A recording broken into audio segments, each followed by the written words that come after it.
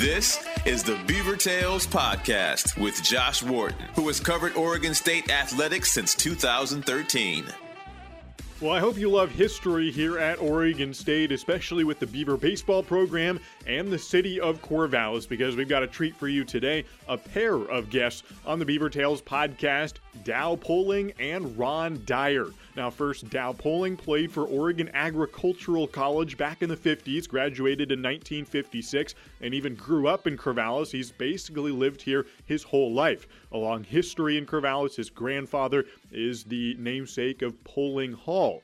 Now, Dow Poling went on to stay on faculty at Oregon State throughout the 70s, 80s, and 90s. He was a teacher, physical education, and an advisor. In fact, one of the student athletes he advised was Ron Dyer. Ron played in the late 70s, early 80s under head coach Jack Riley. Ron went on to become a huge Beaver fan. He's a season ticket holder, even has a house in Corvallis, in large part just to come back and watch games. He's now back in his hometown of Warrenton up in Northwest Oregon. He spent his teaching career in the Portland area, Tigard High School, Tualatin High School, a few different schools, did some coaching as well, including some overlap with the Rutschman family, so that story will come up.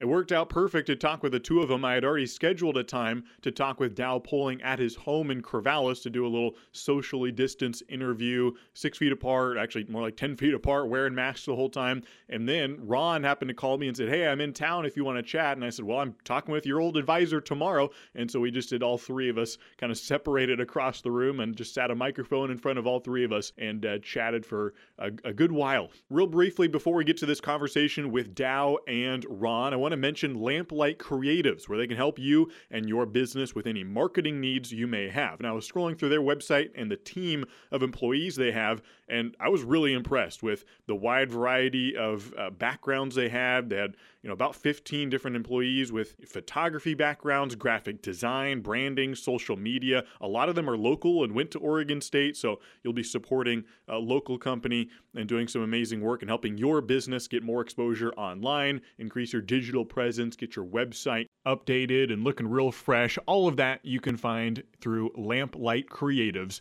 their link in the description. All right, here is Dow Poling and Ron Dyer. We start with Dow and a memory about his coach. You probably know it's now Goss Stadium at Coleman Field is the name of the stadium. Well, Coleman Field, named after Ralph Coleman, head coach, when Dow Poling was playing there in the 50s. So here is Dow Poling starting off with a memory about Ralph Coleman.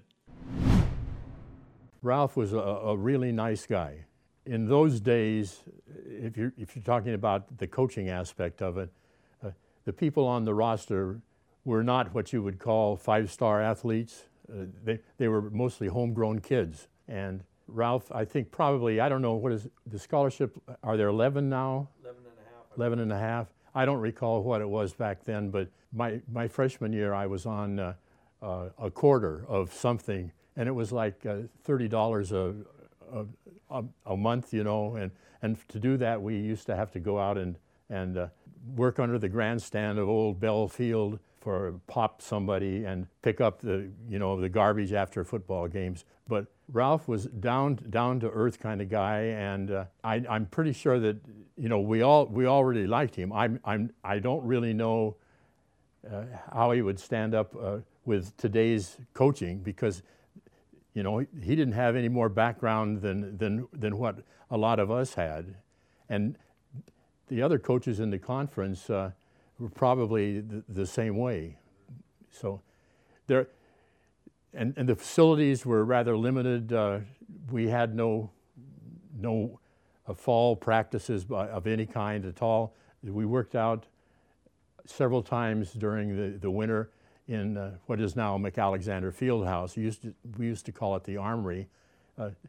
Very poor lighting, floor sawdust and things like that. But the people that played for Ralph really enjoyed him, and I really did. And as my boss later on when I came on faculty, he had our backs all the way. And I've never heard anyone say anything on a negative tone about Ralph Coleman, never.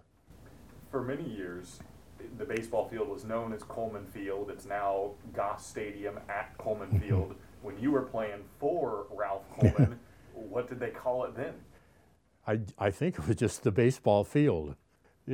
We didn't, when we played at Oregon, we would say we're going to go down to the Oregon field, and they would probably say the same thing when they came to Corvallis, just the baseball field. It was not named after anyone. There was nothing to name anyone after that was available. We had 4 bases, no outfield fence, probably a high school grandstand on the third base side, and no lights, and that was the extent of it.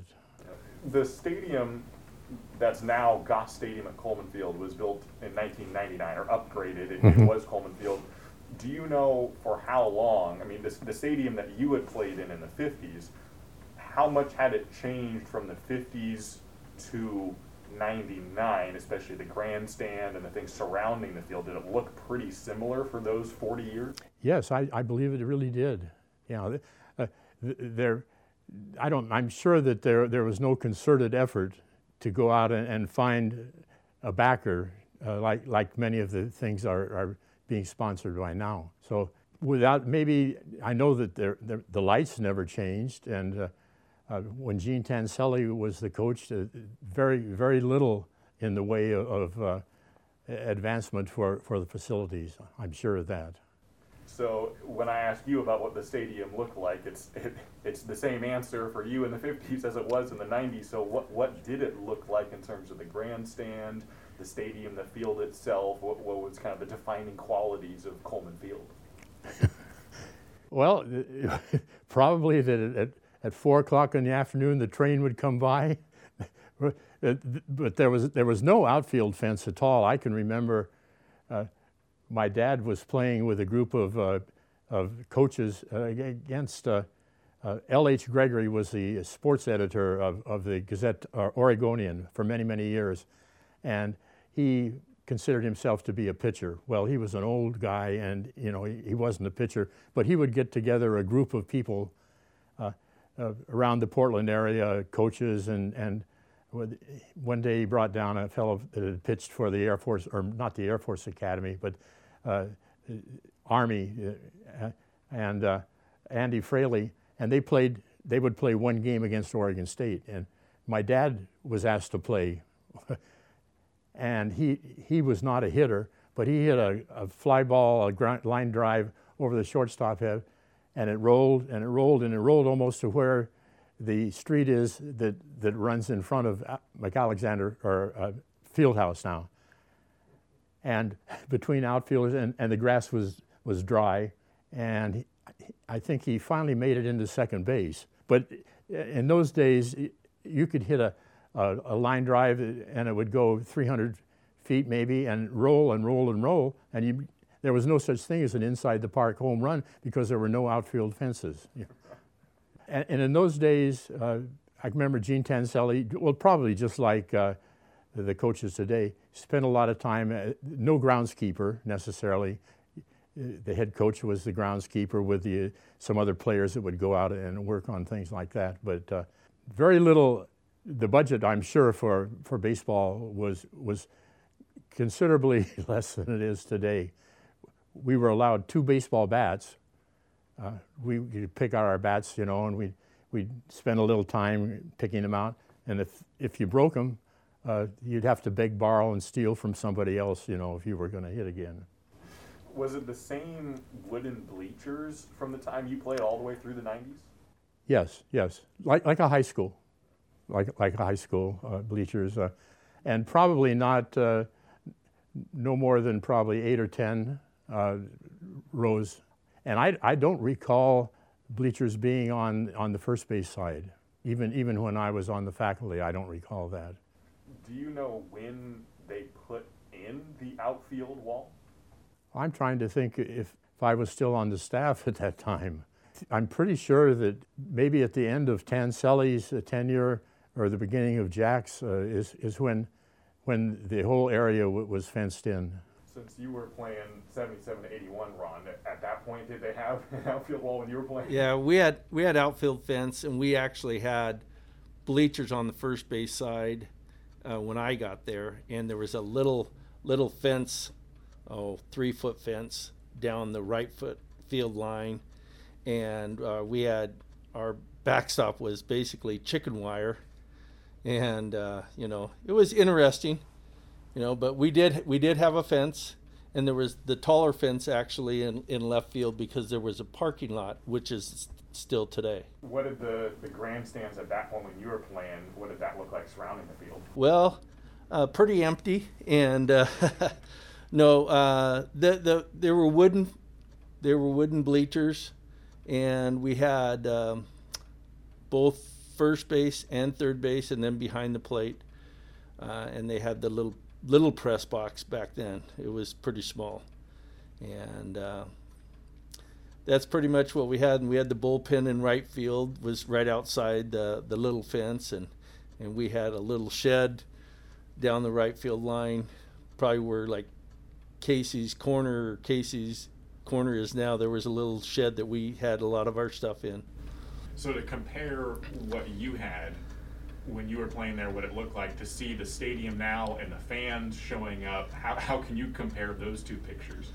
It is so awesome to be in fact, I'm a season ticket holder, to come to the ballpark now and just watch how things have turned. And on a nice day, we used to get a good crowd, especially if it was Washington State and Bobo Brayton. All the guys would come out, fraternities and everybody else. We'd have some crowds in. We did have a few people in the stand, but a lot of them were either your girlfriend, your family, and everybody else. But it is so nice to come to the ballpark now and to see the facilities. It's great because you're right on the field, and that's what all the ball players say, how close you are, the fans are to the players. And we had tarps that we always had to pull and everything else like that, and these guys, no, there's no tarps. There's a tarp on the mound maybe, and somebody else will come and put it on. But we had basically tarp crews and everything else that we would come and put the tarp. We'd look over at Mary's Peak. If you saw the clouds over Mary's Peak, you had about 20 minutes of playing, and then the rains were coming. Mm-hmm. Baseball in the Pacific Northwest is so difficult, especially at that time without the AstroTurf and the facilities. It is so different compared to Los Angeles or Florida. It's crazy to me how a program from the Mid-Willamette Valley became as big as it was, considering, you saw what it was before all the technology and stuff. Well, it's interesting is because we didn't know any better. We would play in it, and other teams would come in and they'd complain and stuff. But mostly when I was playing, we played in the NORPAC and things like that, and everybody sort of knew that. And you were tough kids that wanted to play baseball, and playing for Jack, you better be a tough kid, and you better like the game of baseball because you're out in the elements. It was trying at times, but it built character. So going back to playing for Coley a little bit, there's a fun story I'd like to hear you recall, Dow, of playing a little bit of outfield. Normally you were an infielder, but you got a chance in some playing time in the outfield. What was the story there, and how did that happen? You really want to hear that? Okay. Oh, yeah. Well, it was my sophomore year, and we had a pretty good ball club, and the infielders, little shortstop from the East Coast, no chance for me there. Second baseman Chuck Fisk from Portland, well established. So before we opened the season, and at that time, it was the Northern Division, Oregon State, Washington State, and Idaho. And Coley called me into his office, and I sat down, and he reached into his desk and pulled out this publication, and it stated How to Play the Outfield, and it was by Stan Musial, and it was sponsored, I believe it was by Wheaties. And he told me to take that home that night and look at it and read it. And the next day I started in right field. And there's the old adage, the ball will find you. About the second or third hitter for, I can't recall which ball club it was, I think it was Idaho, there was a line drive in right center. And there are ways that outfielders learn to run so that they're not running on their heels and the ball isn't wobbling in your eyesight. And I made the catch, but I thought, if I don't catch this, it's going to hit me in the face. And that was the only put out I made in my tenure in the outfield. But in those days, times were different. When we come off the field, we used to throw our gloves off the field. If you were an outfielder, I could throw it out. I didn't have to carry it all the way in, you know. But that was my experience. The only time I ever played the outfield. When I played semi-pro ball after that, I was always an infielder. In the service, I was an infielder. In fast pitch, I was an infielder. So. Do you remember what the Stan Musial pamphlet brochure thing said, and try to rip through that thing and learn as much? No, I don't. If I had to take a test on it at that time, I would have failed it, I'm sure. And the real tough thing was throwing from the outfield. I had never had to throw from outfield to second base. I didn't know. I think I could get it in there on 2 hops the first time I threw the ball. But we won the ball game, but it wasn't anything that I did to make it occur. So. Well, your family has a rich Oregon State background dating to your father and even your grandfather. Tell me a little bit about how your family first got involved at Oregon State and all the rich history, even before you came around, of how your family was intertwined with Oregon State College, probably at that point. Well, it was Oregon State Agricultural College. At that time in World War I, when my grandfather, who was a Presbyterian minister, was commissioned to start the YMCA for the officers that would, military service that would be going overseas to fight the Germans in World War I. And so that was the first experience with somebody in our family being at Oregon State. My grandfather had his ministry in Albany, and my dad grew up at Albany and graduated from Albany High School, then came to Oregon State as a freshman, joined the Beta Theta Pi fraternity, pitched for, I don't know who his coach was at that time, probably some assistant football coach, and as a rook, and then graduated from Oregon State, eventually ended up on the faculty here in 1938. And he retired when I was in grad school at Illinois in 1970, I believe it was, or 71. So I came to Corvallis as a kid in 1938. I was 4 years old at that time. I've lived here off and on ever since. And how did they come to name the dorm that's now known as Poling Dorm, that I had friends living in college? How did they come to name that after your grandfather? I have no idea why it was. It must have been some service that he did at that time. I didn't even know there was and it really is a hall, I believe, in the residence area. It's a section. It's not a complete dorm. My dad never, other than the fact that my grandfather had been on the staff for a brief period in World War I. That's the story of that. The procedure has never been related to me. Interesting. So once you came to study at OSU, what was kind of your history with Oregon State and both post-playing? You spent a lot of years, about 32, I think it was, from 64 to 96. Spent a lot of time staying in Corvallis and Oregon State. What were those years like for you, seeing the college grow around you, the departments grow and shift? Mm-hmm. What was that like? Well, I'd like to start with when I got out of high school, if it's okay with you, in 56, or no, in 1952, the northernmost edge of Corvallis was Corvallis High School. And where we're sitting right now was a field out in the country. So the town has obviously grown considerably. The schools that I went to, the junior high school, burned our first week in high school, or grade school, junior high school, and we were the only class that went 6 years to Corvallis High School.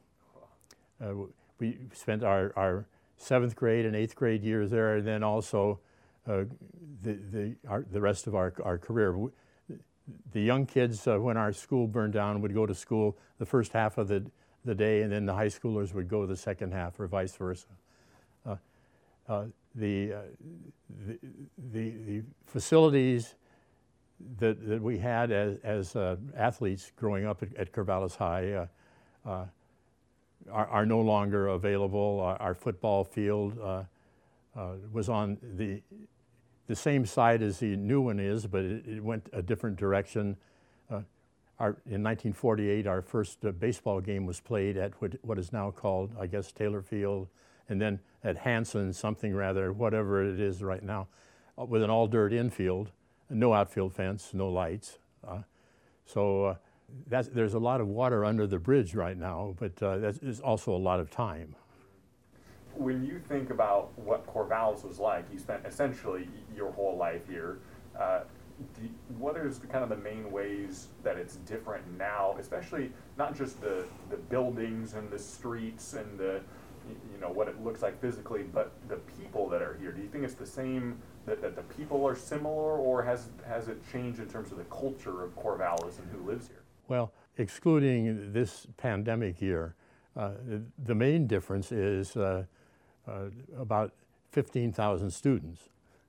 And when I went to school here and started in 1952, I think we probably had like 5,000, if maybe that many. The fraternity system and sorority systems were really strong at that time. Resident halls were fairly, established, but not to the extent that they are today. But the large proliferation of young students with automobiles in the community all the time. This street, we used to, when we first came here in 1964, we could play ball with our kids out in the street.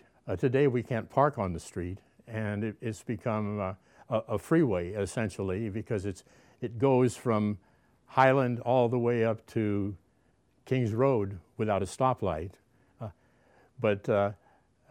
It's the natural progression of what has occurred in this century. So, but I would not change a thing about it. Corvallis is a fantastic place to live and to bring your children up. So, who are some of the people that you interacted with most in Oregon State, whether it be people, other faculty that you taught classes with, administrators, coaches that you spent time with, the people that you respected the most, that you like to talk about and had some good memories with? Who are some of the people that stand out to you? Well, probably several right off the top of my head were colleagues in our department, but also coaches. First one, Gene Tanselli. As a young boy growing up, I followed Gene when I was in high school. I followed his career at Oregon State, and very few people know that he wore a size 7 shoe on his left foot and a size 9 on his right foot. He'd had some trouble with that. It didn't deter him at all. I would watch him play infield. He was a shortstop. He would go in the hole, knock the ball down on a play that nobody would get a glove on, and they'd give him an error, But Gene was tenacious, and I had an opportunity to go down to Arizona with him his first year as a coach, because he didn't have an assistant. He had no help at all, and he needed somebody to keep score and to throw batting practice. I said, as a member of our faculty, I thought that would be great. And the other thing was, they were not allowed at that time to compete in baseball until the end of winter term. There was nothing going on in the fall. And the trip was to go to Arizona and have a 3-game series with Arizona State and some other clubs that were down there because of the weather. And he had a crew of I don't know how many scholarship athletes he had. He had 3 pitchers that I can recall. One of them, a young man by the name of Forsch, who ended up pitching in the major leagues. And it was a 2-day bus trip down there. Played 3 games against Arizona State, who had already played 25 games. Won 2 out of 3 against them with his pitching staff of Forsch, a young kid from Seaside, Clive Benson, and then a fellow from Portland by the name of Jack Humphrey. Couldn't play against anybody else because we only had 3 pitchers. Mike Markham, who I'm sure you might remember his exploits as a baseball player and a basketball player. He was a catcher, ended up with a sore arm because he'd had no preseason training. And I followed Gene's career, and he went in, I went into the service, came out with my wife when I was going through officer training school, and watched the first game that Brooks Robinson ever played as a minor leaguer. Brooks Robinson and Wayne Causey, I believe their names were. They were signed. They were playing against the San Antonio team. We went to see it. They were playing the Tulsa Oilers. Playing third base for Tulsa, Gene Tanselli. Wait, you're telling me Gene Tanselli, former Oregon State coach, played in the first ever minor league game that Brooks Robinson played in? That's what I'm. It worked out that way. I wasn't thinking about that. You know, we went to see this phenom coming in, and there was one of my idols that was playing with the Tulsa Oilers. Yeah, it was amazing. That's crazy. The other fellow lived right across the street from us when we first came on staff. Came on with me, Bill Harper, and Bill came on. Had a very successful career at Roseburg with baseball and basketball. Came on, became in addition to teaching on our faculty, was the freshman baseball coach, the freshman basketball coach. Then, after 2 or 3 years, was selected by Philadelphia Phillies to become a regional scout, and is best known for signing Ryne Sandberg, who obviously went to the Hall of Fame. Both really great guys, both great Oregon Staters, both ended up their whole careers here in Corvallis. So those were the 2 people that there were tons of other colleagues, but those were 2 that you know, I lived close to all the time and really had tremendous respect for them. When you stayed at Oregon State, you graduated in 1956, so you continued to see the remainder of the Ralph Coleman years. You saw the Gene Tanselli years. You were basically all the way through the Jack Riley years because you retired in '96, right. So that would have been the second year of Pat Casey, in fact. So you basically got to see all the coaches, and I'm sure you stayed at least somewhat in touch with the program, watching through Pat Casey and to now.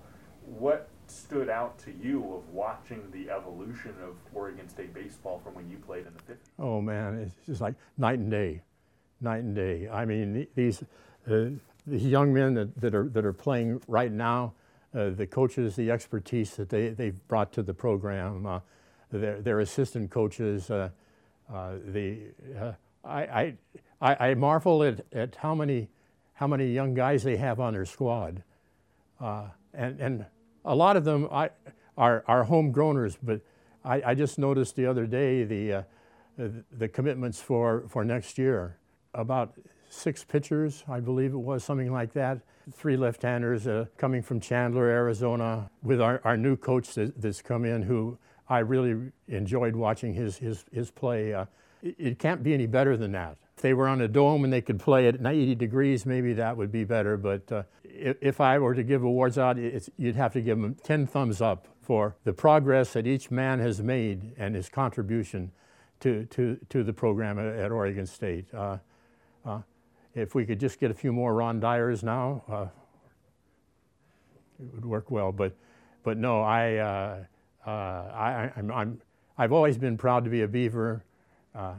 My wife graduated from Oregon. We sometimes go at it a little bit, but I can't wait for the next time we have a baseball season and we're able to take that series against the Ducks. Speaking of watching Beaver baseball after your own playing career, for you, Ron, you've stayed very much a giant Beaver fan.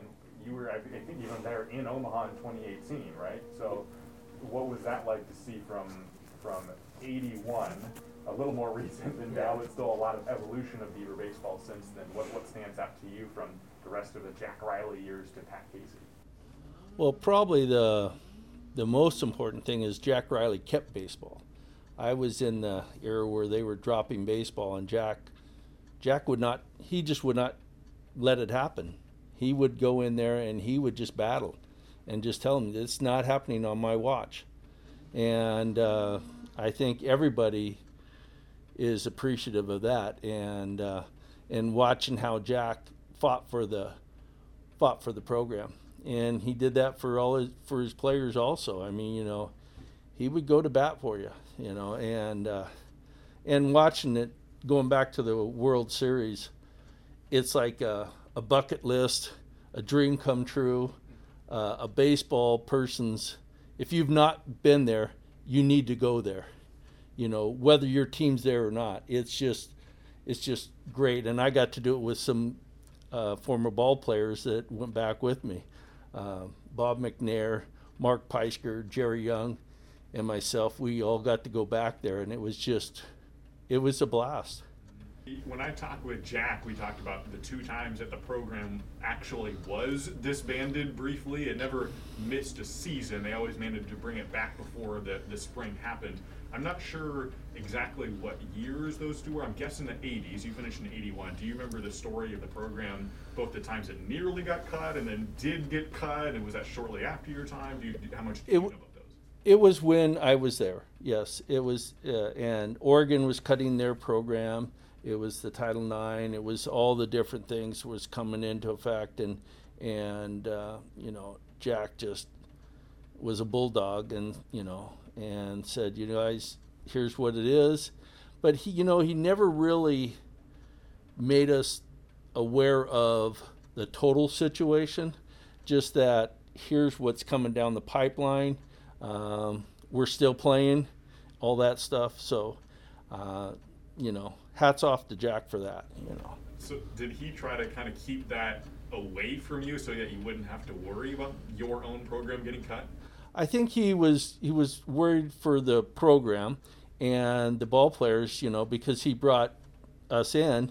He wanted us to be able to play, and he just loved the game, and it was about playing. And he definitely made sure that it happened.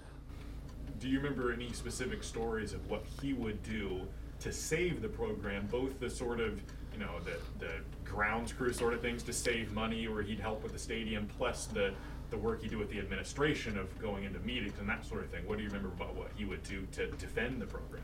Well, first, you'd also have to go back to his wife, Jean. I think she did more laundry than anybody else in the history of baseball, and made sure we had the things that we needed. Jack would do all the little things, and we were, as players, we had Tom Moore was our groundsman, great guy, but we did a lot of things. We would put tarps on and off between classes. If you saw it was going to be raining or something like that, you knew you had to be there.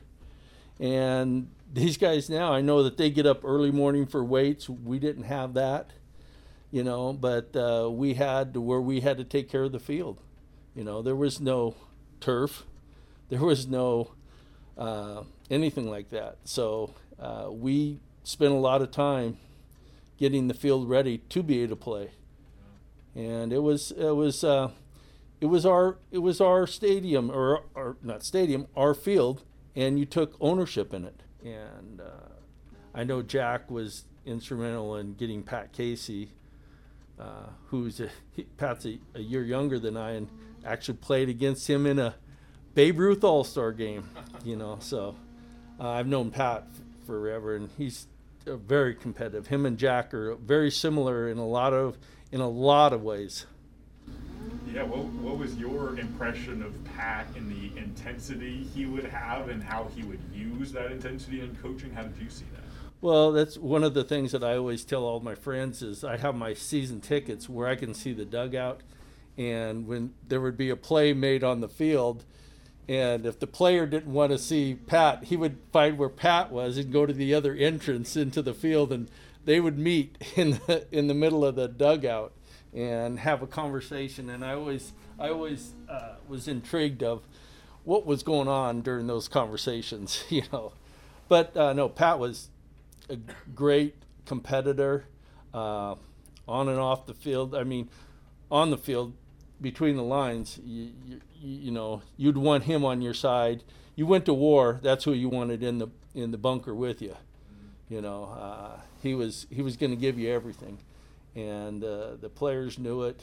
And just watching and observing how he let his players play also, you know, as just a high school coach. I'm not saying I have any expertise that they have, but it was always intriguing and fun to watch the little details that his team would do, from bunting the ball to the base running to the backing up, all the little things. And little things in baseball create victories.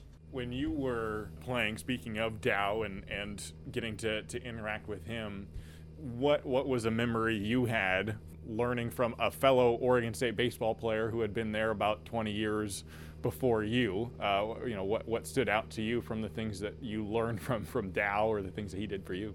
Well, you know, I was not a 5-star or anything like that. You know, I did get a partial scholarship, so we had that in common, and he just told me to always just hang in there and just do your best. Things will work out. And you know, he always, when I left his office, it was always yeah, okay, let's go on, let's go again, and let's go to practice, let's do everything else. You know, where some guys would leave programs, you know, that wasn't me. You know, and I was fortunate enough to hang in there and have some great buddies. You know, my wife, Linda, went to Oregon State. We actually dated in high school, but we both went to Oregon State, and I got married my last year when I was still playing ball. So it was great memories, and wasn't going to trade it. Ron said he wasn't a 5-star, but he's one of the very few people in Oregon State baseball history to have 5 base hits in one ball game. And he's also very modest, but 5 base hits is truly outstanding. Do you recall the story of 5 base hits in one game, Ron? Sorry, Ron.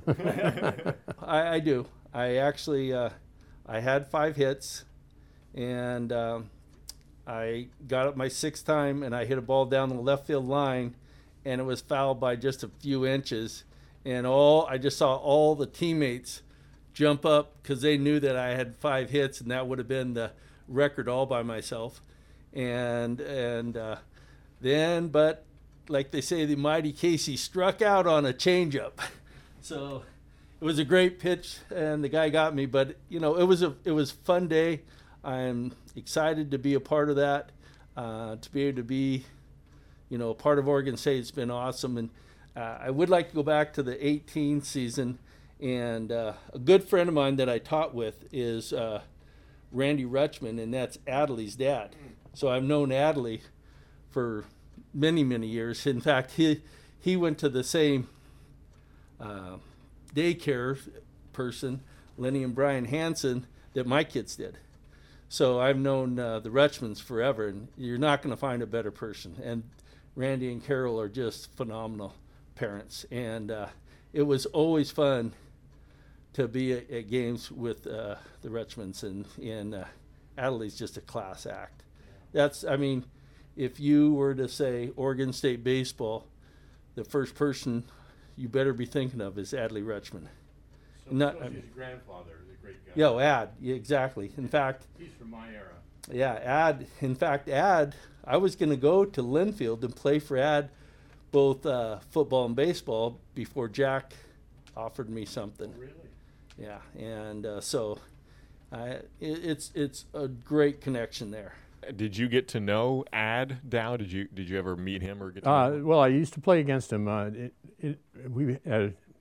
I was still in college, we didn't have any pro ball clubs other than the Portland Beavers, and there was the Salem Senators. I believe they were like in a Class A league, but semi-pro baseball was really big in Oregon, and I played for the Albany Alcos, and we had a few younger guys, but a couple guys that had played double A ball and back and forth. But Adley the grandfather and Linfield had their own ball club, and they were sponsored by Drain, Oregon. They were the Drain Black Sox.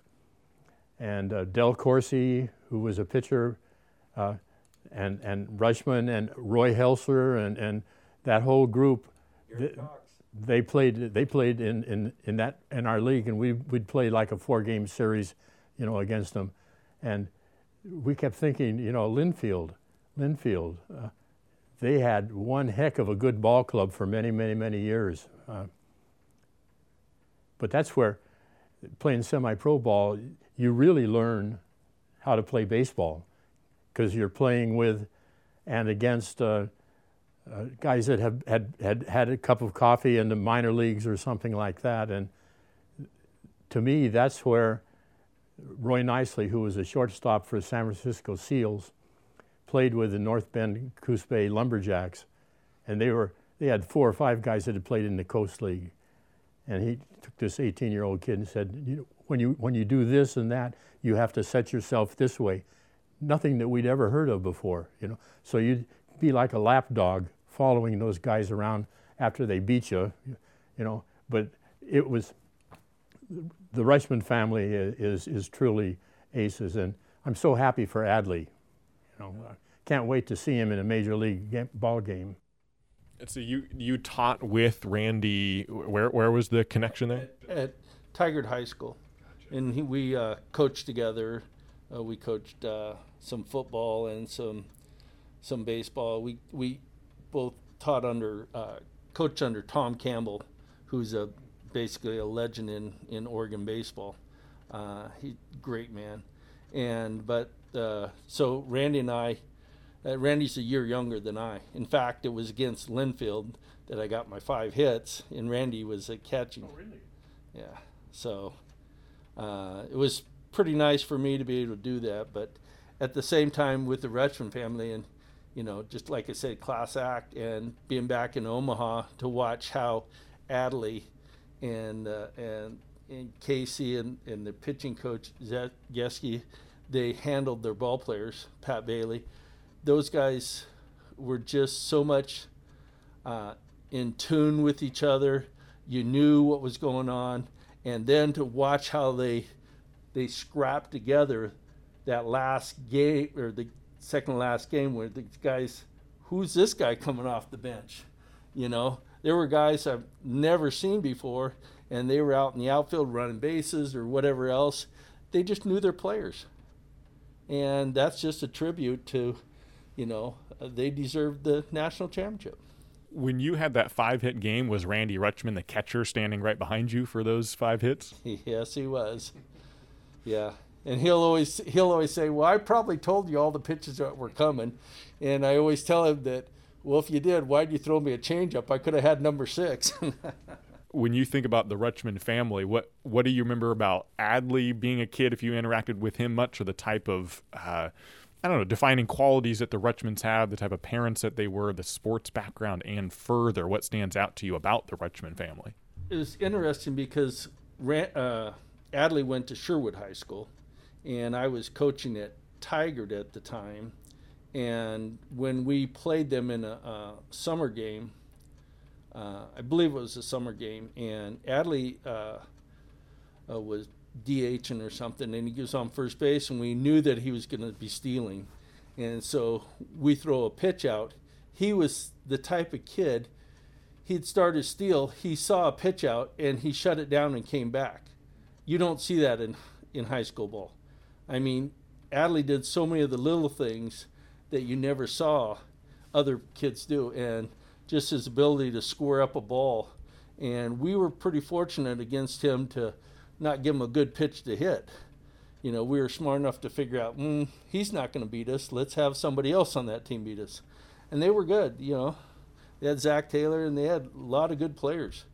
But the Rushman family, they always kept everything in perspective, good faith, Christian background. And I mean, they did things right, and Carol, you want to know who's competitive in that family? Carol can golf. She is very competitive. So where Adley gets a lot of his competitiveness. Not necessarily, Dad is competitive, but Mom is very competitive and just a great person. She was a math teacher, is a math teacher at Tigard High School. So I also, we'd have different meetings, and she was a Tigard student before. So I saw her as a student and as a fellow math teacher. That's pretty cool that the number one draft pick in MLB and parents are just school teachers and competitive golfer and whatnot. That just seems really perfect for an Oregonian family. It just seems good, Exactly right. You're exactly right. If you were to say, where's this Adley Rutschman? Where did he come from? And you drop those two people in there, you drop the apple down, that apple fell right by him. We've had so much fun talking. Let me ask one final question of the two of you, more on a personal note of, I like to get into a little bit of what life has looked like since college and the life lessons that you took away, especially lessons that you may have learned from a coach or during your time in college, or the things that you learned since then. Sometimes I phrase it as, what advice would you give yourself from when you were coming out of college based on all the things you've been through since then? Or the things that have stood out to you that you've learned, how you've become a different person since you finished college, whether that's 5 years ago or 60 years ago. But for you, let's start with you, Dow. What would you say is a major way that you've changed as a person since you finished college in 1956, the sort of thing that you may not have known then, but you know now and you grew and matured as a person? What stands out to you? Well, I think probably initially you get through your 4 years, you think, well, that's it, I've made it. And you get out in the real world and you know that was the first step. So at my age, I hope that I've broadened my horizons. I've had the opportunities to do that. Certainly the new sophisticated environment that we have, there are all sorts of opportunities out there if you're willing to take the chance and put the effort into it. The one thing I will say is that both my wife and I are probably the most illiterate, up-to-date people with computers, but we choose not to be, But it has just been. I'm amazed at the progress that has been made in the X number of years over our career. We think that, I'm sure both of us have benefited from the increases in technology and the environment and things that have occurred, but you still have to put in the effort.